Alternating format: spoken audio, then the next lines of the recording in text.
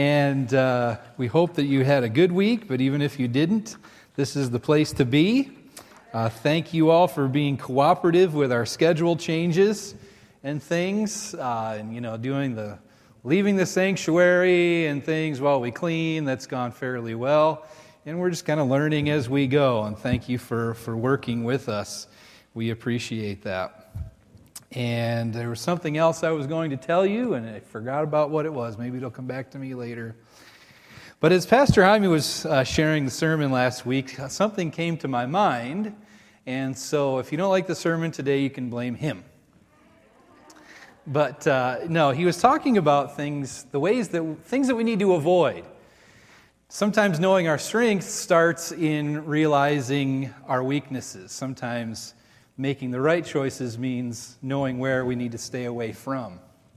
And as I was thinking about that and thinking about our own walk with the Lord and our church and where we want our church to be and what kind of church we want to be known as, I think that's important as well.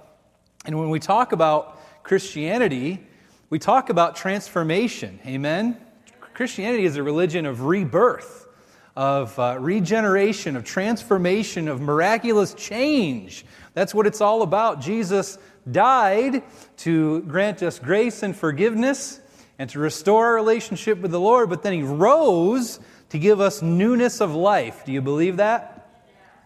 And we need to be rooted and grounded on that. And so there are things in our personal lives that we need to realize the Lord wants to transform. And He also wants that for our church. Many times, and we're going to get into this in a little bit, but many times what we try to do is, maybe we don't try to do it consciously, but what we end up doing is bringing the brokenness of our past, or maybe even bad church experiences that we've had, we end up repeating the same bad habits in our present. And what the Lord wants us to realize is that since our faith, since our God is a God of transformation, being rooted and grounded in Him means we can break the cycle of bad behavior. We can break the cycle of illness and sickness. Now, I don't necessarily mean physical ailments. Sometimes we are afflicted with those, and for some reason they're not taken from us.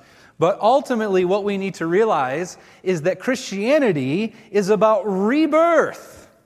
And so our present church can be the kind of church we all want it to be if we decide not to bring past mistakes of others with us into our present. If we decide that, yes, we are broken people, but in Jesus I am transformed, and I don't need to bring my brokenness with me into my present. You know, there's a phrase that Jesus uses, or a parable that He teaches, and you saw it in the children's story. You saw Him teach about the houses, the two houses. And you remember the old song we used to sing with the kids, "The wise man built his house upon the rock." And even in that cartoon we saw, it sort of blamed the location of the house. But we have a problem as Floridians. All of our houses are built on sand. So, we've got a problem. And Matthew's gospel even makes it sound like that it's the location of the house that's the problem. But as we read Luke's gospel, many times Luke and John have more perspective on some of the things that Jesus said and some of the things that took place because they were written later. And Luke has a little bit more detail, or at least a little more thought. So go with me to Luke 6. Luke 6:46. This is right in the Sermon on the Mount. Many times we don't think of this parable being with the Sermon on the Mount, but it actually is. Luke 6:46. Jesus says this, "Why do you call me Lord, Lord, and do not do what I tell you? Everyone who comes to me and hears my words and does them, I will show you what he is like. He's like a man building a house who dug deep and laid the foundation on the rock. When a flood arose, the stream broke against the house and could not shake it, because it had been well built. But the one who hears and does not do them is like a man who built a house on the ground without a foundation. When the stream broke against it, immediately it fell, and the ruin of that house was great. So Luke does not blame the location of the house. Luke blames it on the fact that it has no foundation. It's similar to a hut. Just the walls are built right on top of the ground. No foundation, no slab underneath, no nothing. It's just built right on top of the ground. So any wind or flood or anything is just going to plow it right over. Are you following what I'm saying? You know, and it occurs to me that as time goes on, this is going to be a temptation in our lives. What do I mean by that? We are being trained by our society to be not rooted and grounded on the rock. We are being taught to react out of emotion, out of our past, out of our feelings, out of what the mob is doing, out of what the crowd is doing, not out of being grounded deeply in Jesus. And what's really interesting about this is that as you read through the Sermon on the Mount, he seems to go back and forth. And Jesus talks at one point about obeying his commandments. And then next he talks about a tree that bears good fruit. And he seems to kind of be mixing his themes. But as you read carefully, what you find out is that what he's teaching is it's not about the fruit on the outside of the tree as much as it is what the tree is rooted in. A tree that has the proper nutrients from the proper soil is going to bear good fruit. Are you with me? A tree that is rooted in bad soil or doesn't get the proper nutrients is not going to be able to give good fruit. And he talks ultimately about being rooted and grounded in him. So in other words, our roots must be planted in and on him if we are to produce good fruit. Even if the fruit looks good, if it's not rooted in the nutrients of him and his power and glory and the truths of the gospel, it's not actually good fruit. It's like a house that's built with no foundation. And that is how we are being trained to live. Well, as long as the house looks decent, it doesn't matter what's underneath. You know, if the crowd's saying this or doing this, you know, we've even digressed to the place in our society where our politicians are defending bad behavior and saying, well, they did it first. I mean, really? That's the place we've gotten? Well, they did it first? But that's where we are. And so we need to realize that we must have a structure built on a solid rock foundation that goes deeply into Jesus. It cannot be built simply and solely with the outward, the external. How do I know this is true? Well, let's take it into real life from my own experience. And I'll ask this question. Have you ever experienced a knowledge of the fact that you have a vice or a bad habit or a sin or something that exists in your life, and you pray for the Lord to take care of it? Lord, remove this. Make me stop doing this. I don't want this desire anymore. Take it, take it, take it. But he doesn't take it. It hangs around. And you can't figure out for the life of you why God doesn't remove that thing. I think all of us is probably, hopefully we've all experienced this. I have a feeling I know why this is the case, why God doesn't take it. It's because the issues in our lives are just the fruit on the tree.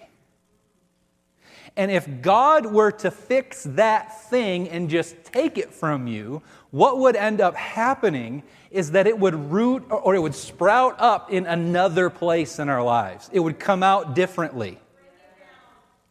So what God has to do in our lives is take care of what that deeper thing is in us. And sometimes He leaves that fruit on the tree. He leaves that habit. He leaves that sin there so we will know that there's an issue. We love the Andy Griffith Show in our house.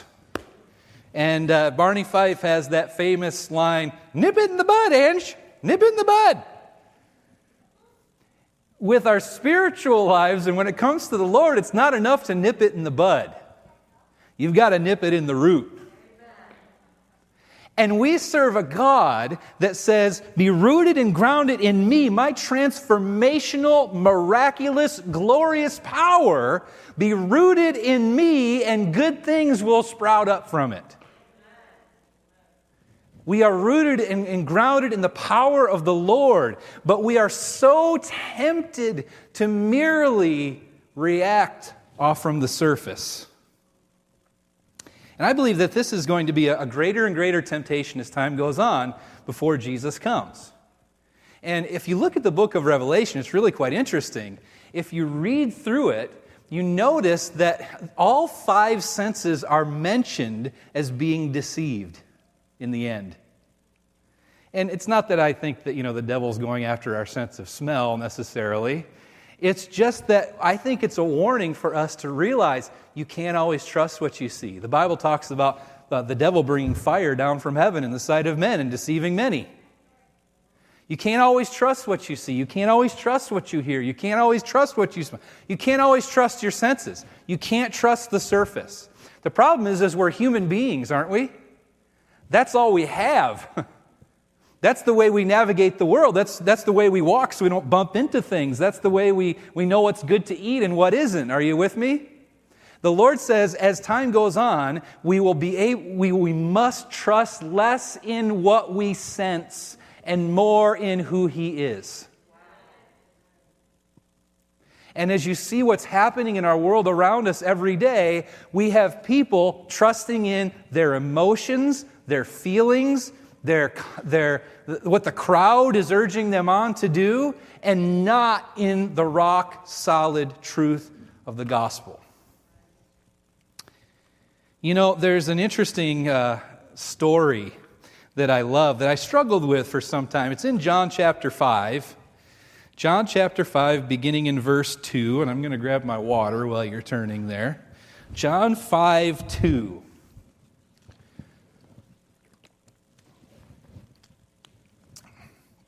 It says this, "Now there is in Jerusalem by the sheep gate a pool, in Aramaic called Bethesda, which has 5 roofed colonnades.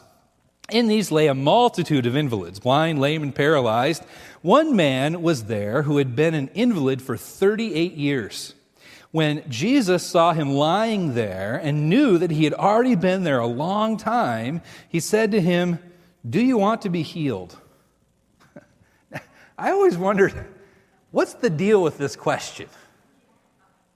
Because he's here for a reason. He's lying by the pool for a reason.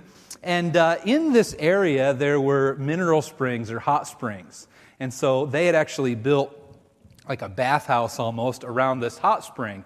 And in those days, sort of the pagan beliefs or the mythological beliefs of the Romans had mixed with the Jews. And so even some Jewish people believed that if you were the first one into this pool when it started bubbling from the mineral springs or the hot springs, the gods would heal you, or God would heal you. And so this guy wanted to be the first one in the pool. So he's been laying there maybe for 36 or 38 years?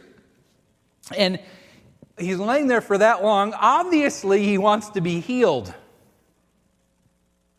It seems like a silly question. Jesus, why do you put him through this? Do you want to be healed? And it goes on. It says, and at one, where am I? Verse 7, the sick man answered him, "Sir, I have no one to put me in the pool when the water is stirred up. And while I'm going, another steps down in front of me. Jesus said to him, "Get up, take up your bed, and walk." And at once the man was healed, and he took up his bed and walked. Praise God, right? Now, why do you suppose Jesus asked this guy if he wants to be well? Why do you think that is? The obvious answer is yes, of course.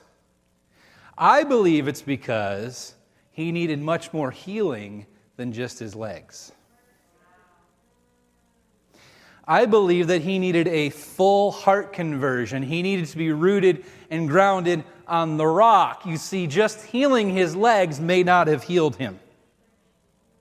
As we look at this story and we read the Desire of Ages and some other Bible commentators, they believe that this man's infirmity was actually caused by his sinful living.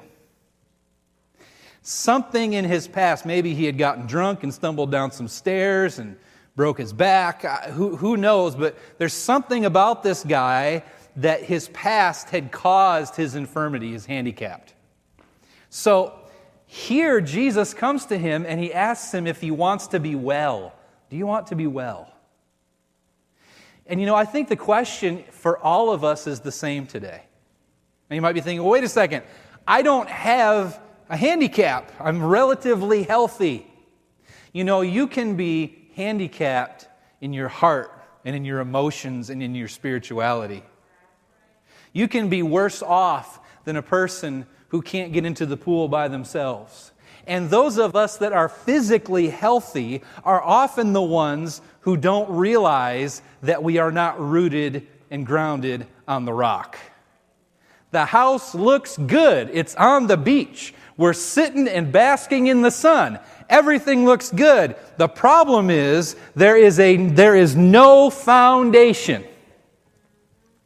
Our house is not built on the solid rock of our Lord and Savior and of the power and the truth of the gospel. I'll never forget this. In my very first district, there was a man, his name was Greg, and he had been a paraplegic for a long time in his life, over 20 years, 25 years.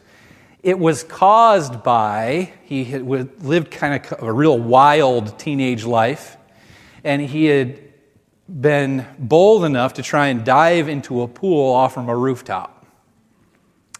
His head hit the ground in the pool, the bottom of the pool, and he broke his neck.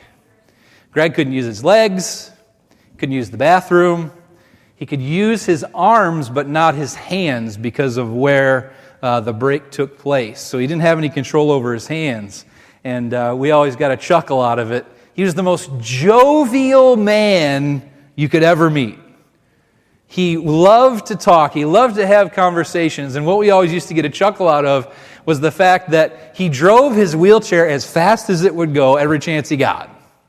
And he also had a mechanism in his van where he could actually drive a van. And he was on two wheels going around corners. I mean, he was loving life. But he loved Jesus. He loved the Lord. He was the head elder of that church.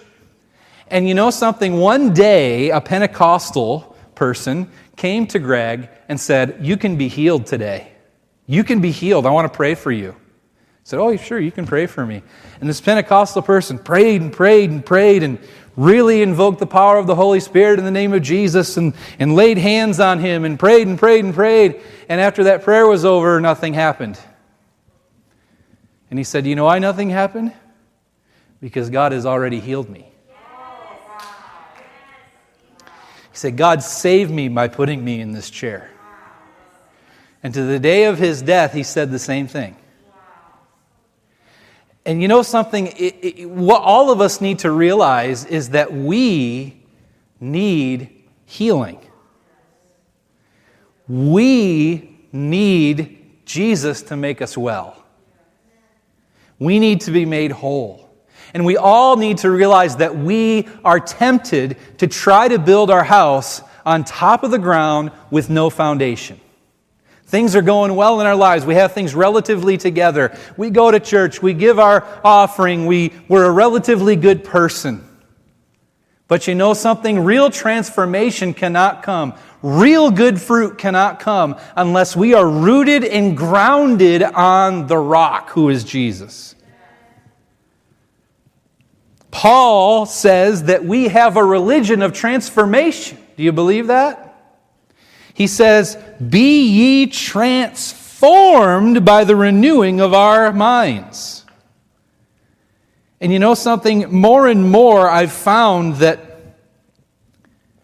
some of us who adhere to this faith, we believe in Christianity, we believe in this thing that is a follower of Jesus, but we deny its power. You hear things like, well, I just have to be myself, and I have to be me, and I just got to let it all hang out all the time. And we deny the power of transformation. Well, I'm just a grump, and I'm going to be a grump. You know, I'm just wild, and I'm going to be wild. I'm going to... various things, and we try to write it off as just being ourselves. But you know something? Healed people act healed. Healed people live healed. And healed people heal others. Society tells us that hurt people hurt people. Christianity teaches us that hurt people heal people. And that's what we need to recognize and realize in our personal lives. We do not, in our present, have to be dictated by our past. As I said in first service, you know, our brokenness of our past, our struggles and trials of our past, you know, it may tint the paint color on the walls of our house, but it cannot be our foundation. Too many of us, though, rely on brokenness as our foundation. All of our emotions, our decisions, our spiritual life is all coming from a place of brokenness. But we believe in a religion of renewal, of transformation, of rebirth.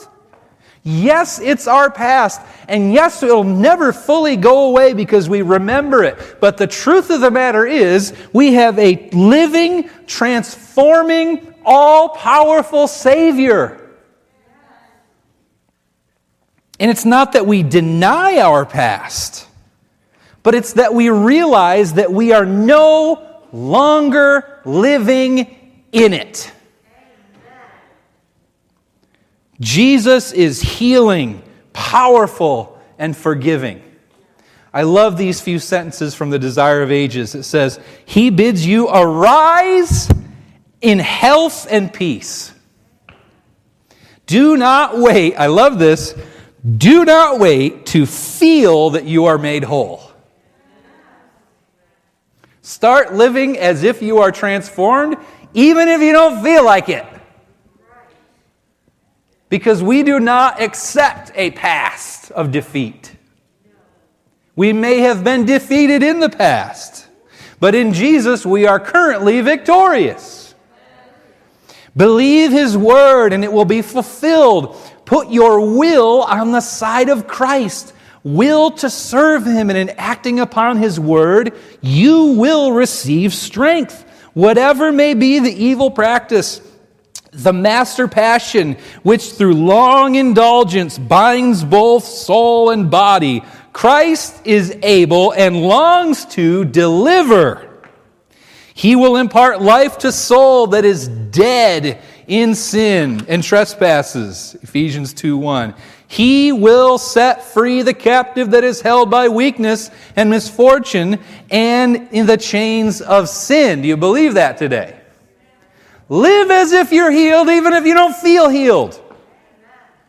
Greg's a perfect example of that. That man lived as if he was healed, even if he didn't feel it or look it. Too many people are still operating out of a place of brokenness.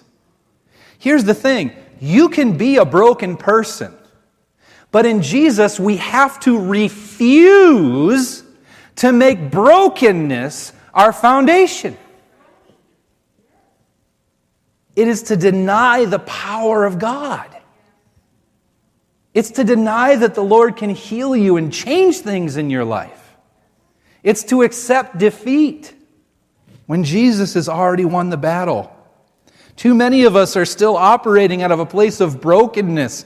Our habits, our feelings, our emotions, our decisions, our relationships are dictated by our past. And it may work for a time. The house may stand up on the sand without a foundation for a while.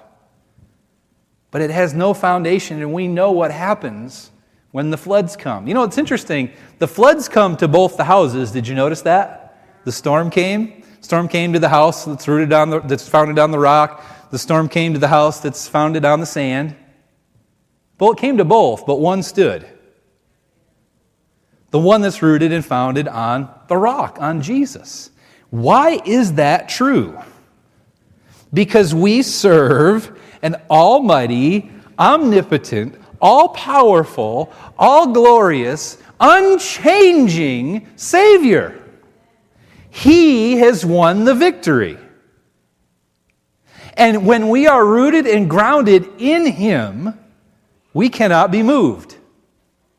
Even if you feel like a broken down shack, if your foundation is on Christ, that is not your current reality.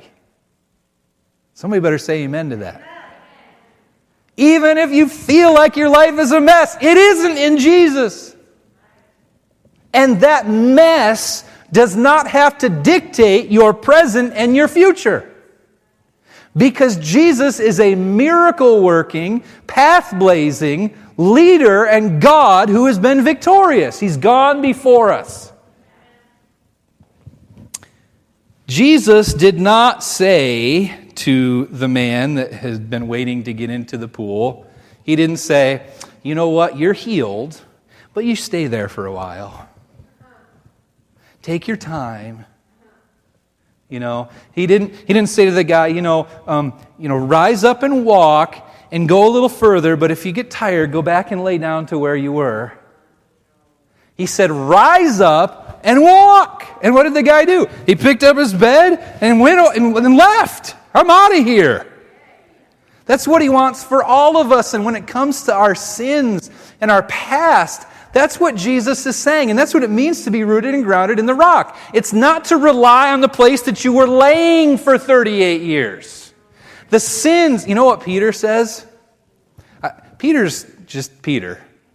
And the phrase that he uses is, it's like a dog returning to his vomit. Which happens in our house from time to time. Happened last week or something. It's disgusting, but that's what we do. You know, we bring our past into our future. It's like, a dog returning to its vomit, or this guy who has left his place of infirmity and going back and saying, well, this is where I'm comfortable, or, I'm still operating as if I'm laying by that pool, unable to get in. We don't have to live that way anymore. Now, here's the thing. It doesn't mean that we aren't weak. See, there's a difference in thinking that I'm fixed. I've got it all together. I don't have any more problems. That's not what we're saying at all. It's knowing that there is a deeper truth that is more true than how you feel. There is a rock that you are grounded on that is stronger than your biggest weakness. It means, since we are rooted and grounded in the rock, it means that I am transformed in Him even if I don't feel like it. But the thing about it is, you can't continue to accept past brokenness in trying to live a transformed life. Lord, I feel weak. And we should be able to say that to each other and be vulnerable enough with each other to admit those things. There are times when we are beaten down and bloodied. And we need to be able to share those moments with each other. But too many of us stay there. We stay on the ground and continue to bleed, and we bleed on other people. We should not accept that. There's a time for bleeding, and there's a time to rise and fight again in strength in Jesus. I believe in the last days that we will be easily led into forming habits and behaviors that are not founded on the rock. I think that's why we have so many people serving a political agenda more than they're serving their Savior. I believe, as many have said in the last year or so, Christians do not fit into the two-party system.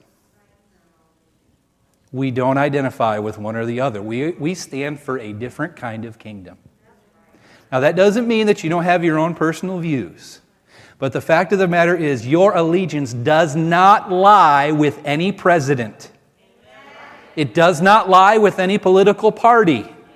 It lies with the King of Kings and Lord of Lords. And too many Christians are getting sucked into evil last day agendas. We show that we are not rooted and grounded on the rock when we find ourselves getting sucked into the nonsense. And as Barry Black, chaplain of the Senate, prayed at the end of the proceedings on Wednesday, he said, "We have been tempted to look at other people and not see that they're created in the image of God." My friends, this is an evil last day deception. And as Adventists, we've been preaching this for 150 years, yet our allegiance continues to lie with Republicans or Democrats. Lord, forgive us. Our allegiance does not lie with any man. It lies with the rock who is Jesus. Get yourself out of the political fray. It is a house built on sinking sand. You know that this world, you know where it's going. Or you haven't been listening in church or in prophecy seminars. Come on, people!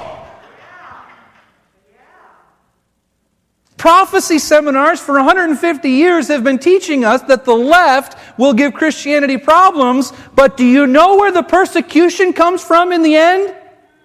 It's the woman, a symbol of the church, the apostate church, riding on the beast, which is the government. It's the right. It comes from the right. The right overcorrects the mistakes of the left, and that's where religious liberty dies. Adventists have been preaching this for 150 years, and I'm getting worked up. You guys are getting deceived by it. I've seen the political nonsense. We are Seventh-day Adventists who have a prophetic understanding, and we need to get back to that. Because we're making enemies out of people God has called us to save. We serve one kingdom, and it's not of this world. It's not of this world. And you saw on Wednesday how dangerous this is getting, and you've seen over the last year how dangerous this stuff is getting. It is an evil deception in the last days. It is founded on sand, and there is no rock underneath it. I am thankful for this country, thankful for this nation. God made it possible that the Christian message may be spread. But we are told very clearly in Scripture that the nation starts out speaking like the lamb and ends up speaking like the dragon. And I feel the dragon's breath breathing down my neck, don't you? It is sinking sand. Okay, got that off my chest.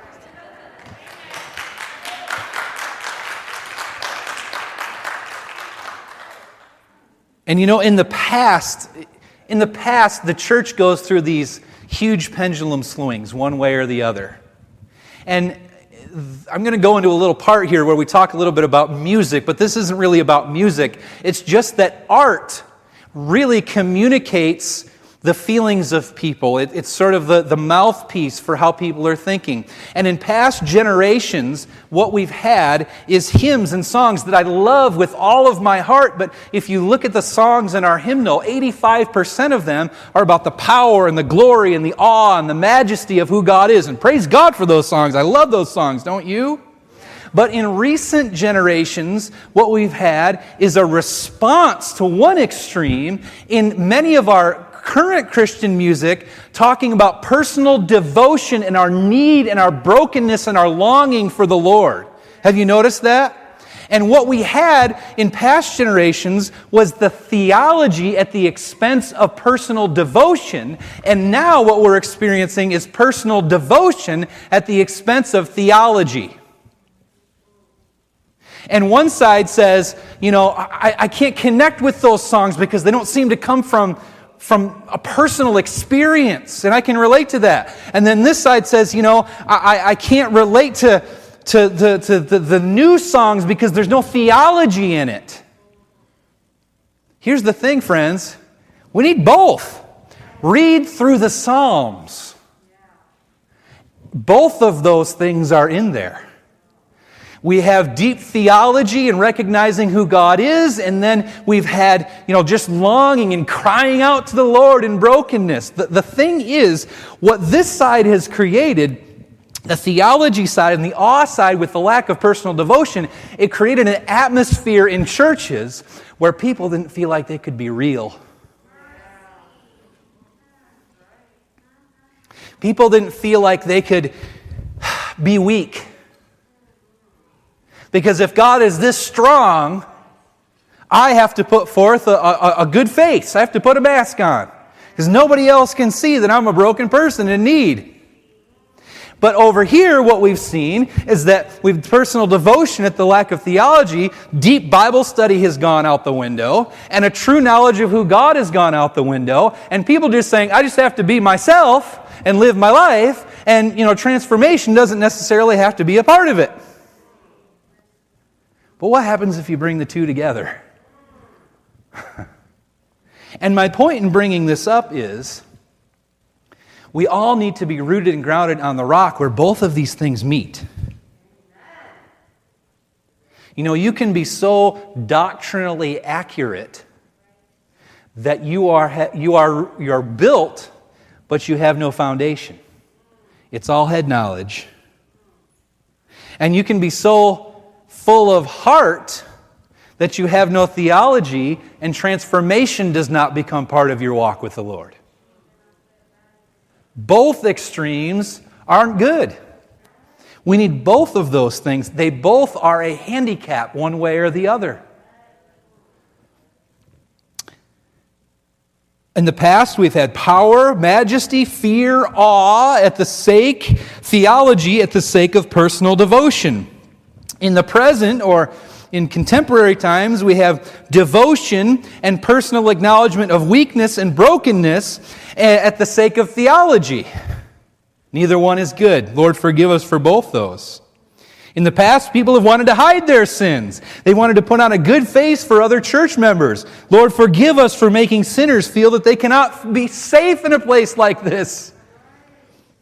Today, too many people just let it all hang out in the other ditch, the other side of the coin, sort of acting like Jesus hasn't said, take up your bed and walk, that He can't transform us. Lord, forgive us for denying the power of the gospel to change us and make us new creations. They're two very destructive and unproductive extremes. Friends, if we don't worship a healing, transforming, powerful God, what's the point? The question for us today is, do you want to be well? And not just well in order to have a nice, pretty house that sits on top of the ground, but a fully healthy house that has a firm foundation on Jesus Christ. That means physical, emotional, and spiritual healing. That doesn't mean you won't have ailments, because both houses still experience the storm. but it means that we have a deeper grounded truth that we are founded on, that no matter what we feel like at the moment, it is more true than what we feel. In other words, you are transformed even if you don't feel like it. You are victorious even when you feel weak or defeated. Now let's transition as we close to talking about our entire church. We've talked at length about not accepting our brokenness and bringing it into our present. We've talked about various aspects of that. If it's, in our relationships, if it's in our political views, if it's in various things, we can't take our bed of infirmity and bring it into our present because Jesus says, rise up and walk. Walk away from it. And we have to do that when we think about our own church. Because, many of us, and don't get me wrong, this is not a scolding in any way. I just want us to be cognizant of these things. Many of us say that we want a certain type of church. We say we want the church to be a safe place, a place full of joy and peace and welcoming. But what we end up doing is we take the broken experiences, the painful experiences, into our new present. We take what happened to us in past experiences in churches, and maybe without even knowing it, we apply it into our present. So our present church becomes just as sick as our past church, and we're the culprit. Saying we want a healthy church is not enough. We have to live it. We have to live it out. If we were hurt by a critical church, how can we then be critical? Ooh, there was a lot of silence on that one. If we were criticized and hurt by a church in the past, how then are we, eating the pastors for lunch? Or talking about that ministry leader on the drive home? You experience what that feels like. That's not the church we want to be, right? I'm not talking about anything specific. Again, I'm just bringing these things. Have you ever been the person that was exhausted by being the only one trying to keep up failing ministries? Yet, in your present state, you don't step in to help. You know what it's like to not have any help, but then in our present condition, we do nothing about it. You see what we do as humans? That's not rising up, taking up our bed and walk. That's bringing our past into our present. We may have been offended by people arguing over issues, but the minute we disagree, we take our ball and go home. Rather than being a peacemaker or an advocate for positivity. Our children have walked away from the Lord because the church let them fall through the cracks, but we don't do anything to help the children of the present. The gossip really hurt us, but we can't keep our own mouths shut. You see what we do as humans? And I'm not talking about anybody specific here. I'm just saying this is what I've seen as a pastor. Everyone says they want a healthy church. Everyone says they want a beautiful church to come to where they can bring their friends. But that takes all of us living as healed and transformed people. It means not taking our past and putting it in our present. It means living in a new reality where we refuse to let the bad enter our present. Amen. The question for us is, do we really want to be well? Or do we just want to look good on the outside? Jesus calls them whitewashed tombs. You look good on the outside, but on the inside, it's not so good. Do we have a form of godliness without its power? Its power is transformation. Here we go. You ready for this? Healed people need to behave as healed people. Forgiven people need to live in an attitude of grace. Saying we want a safe and happy church isn't enough. We have to act like it. Our past experiences and brokenness cannot be our foundation. It is sinking sand. It may tint the paint on the walls, but it's not what we build on. Amen? Our foundation is a living, powerful, transformational Savior. Do you believe that today? The rock is Jesus, the all-powerful, omnipotent, omnipresent, inimitable, unshakable, miracle-working, devil-crushing King of Kings. He is the rock. I will not build my present and my future on my past brokenness. We must not stand for past brokenness being the foundation of our present in our church. We are built on the rock, and the rock transforms us. He changes us. He gives us new life. If our roots go deep and we are rooted and grounded in that power, we can be all that God wants us to be. We will not accept society's norm that tells us, hurt people, because the gospel teaches us that hurt people heal people. There's power in the name of Jesus. Criticized people don't criticize. Amen. Forgotten people don't forget anyone. Ever been hurt by being forgotten, but then you withdraw? That's bringing past brokenness into your present. Live to be that person that will not, refuses to forget anyone. Hurt people, heal people. Forgiven people, forgive people. Transformed people, live transformed lives. Well people, rise up and walk. Unloved people, love people. That is the power of the gospel. We may be transformed in Jesus, even if we don't feel like it. We must not accept past brokenness and let that be the foundation of our present. There is a big plane-sized fly buzzing around in here. We must not accept past brokenness and bring it into our present. Jesus says, that's not your reality. Your reality is in me, and I have healed you and transformed you. Do not accept that illness and bring it into your present. It does not have to continue. Break the cycle. Be renewed. Be transformed. Is that what you want for your personal life? Is that what you want for your church? I want to see all of us in this journey together. And I want to see this church become a place of transformed lives so that transformed people can transform a community. Let's pray. Father, thank you so much for being our rock, our foundation. Lord, today we come before you and we thank you for telling us that we're transformed even when we don't feel like it.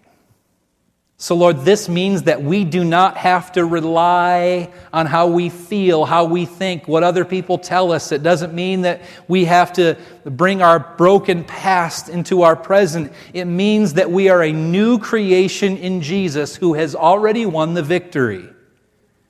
We have a foundation. We have a rock. We have good soil that we're planted in, and we want our roots to run deep so that we may produce good fruit. Lord, we want to be transformed, renewed, remade. So we must not accept bringing past brokenness into our present. May we leave it behind us. Lord, we know that it'll always in some way be with us. The handicapped man was always once a handicapped man, but that doesn't mean that's who he is after Jesus said, rise up and walk. And that's what he's saying to all of us. Rise up and walk. We thank you for your transforming power. In Jesus' name we pray. Amen.